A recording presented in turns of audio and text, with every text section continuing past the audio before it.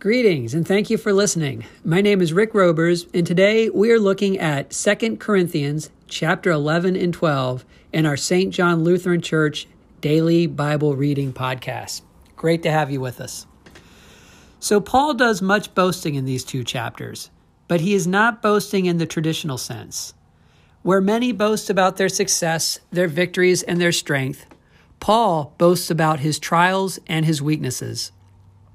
It is in the midst of these boastings that we take a challenging look at the hardships and trials he suffered. And rather than lament them, Paul sees these as things to boast about because they took place for the glory of God. Paul lists the dangers he faced for Christ as we read in verses 23 through 28, where we read about him facing far greater labors, far more imprisonments, with countless beatings and often near death. 5 times I received at the hands of the Jews the 40 lashes less one. 3 times I was beaten with rods. Once I was stoned. 3 times I was shipwrecked. A night and a day I was adrift at sea, on frequent journeys, in danger from rivers, danger from robbers, dangers from my own people, danger from Gentiles, danger in the city, danger in the wilderness, danger at sea, danger from false brothers. In toil and hardship, through many a sleepless night, in hunger and thirst, often without food, in cold and exposure. This is the word of the Lord. My wife, Christy, and I recently attended the Roanoke Area Global Impact Forum, where Matthew Ellison spoke.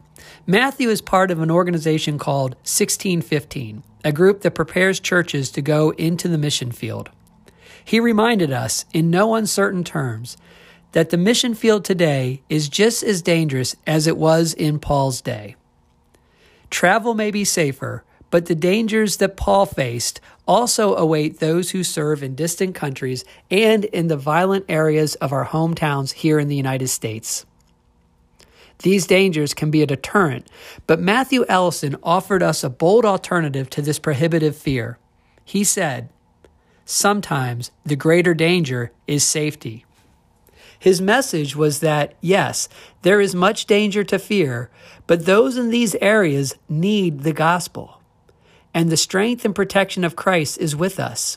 Simply put, those being persecuted in the very areas where we as a church pray for every Sunday need to hear the gospel, and they need to know Jesus' death and resurrection. They need to know Jesus.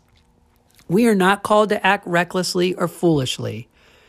The risk can be calculated and taken with prayer. I think of the boldness of my own wife, who traveled multiple times to the Gaza checkpoint in Israel.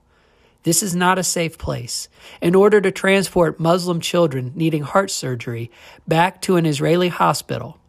Or I think of the many in our congregation who deliver Thanksgiving baskets each November to those in neighborhoods that could be considered dangerous. These programs are carefully planned out under God's watch, but they do involve risk. In Matthew Ellison's talk, he highlighted 7 keys to becoming a globalized church. The last key was risk. He encouraged us to prayerfully embrace Christ and exalt the risk necessary to fulfill the Great Commission. We will close today with a final powerful thought from Matthew Ellison. We can take temporal risk in our present lives because the eternal risks are removed. Let us pray. Father God, we thank you for the Great Commission. We thank you for your gospel, and we pray for courage to share it. Please protect us and embolden us. We love you, Lord Jesus. Amen.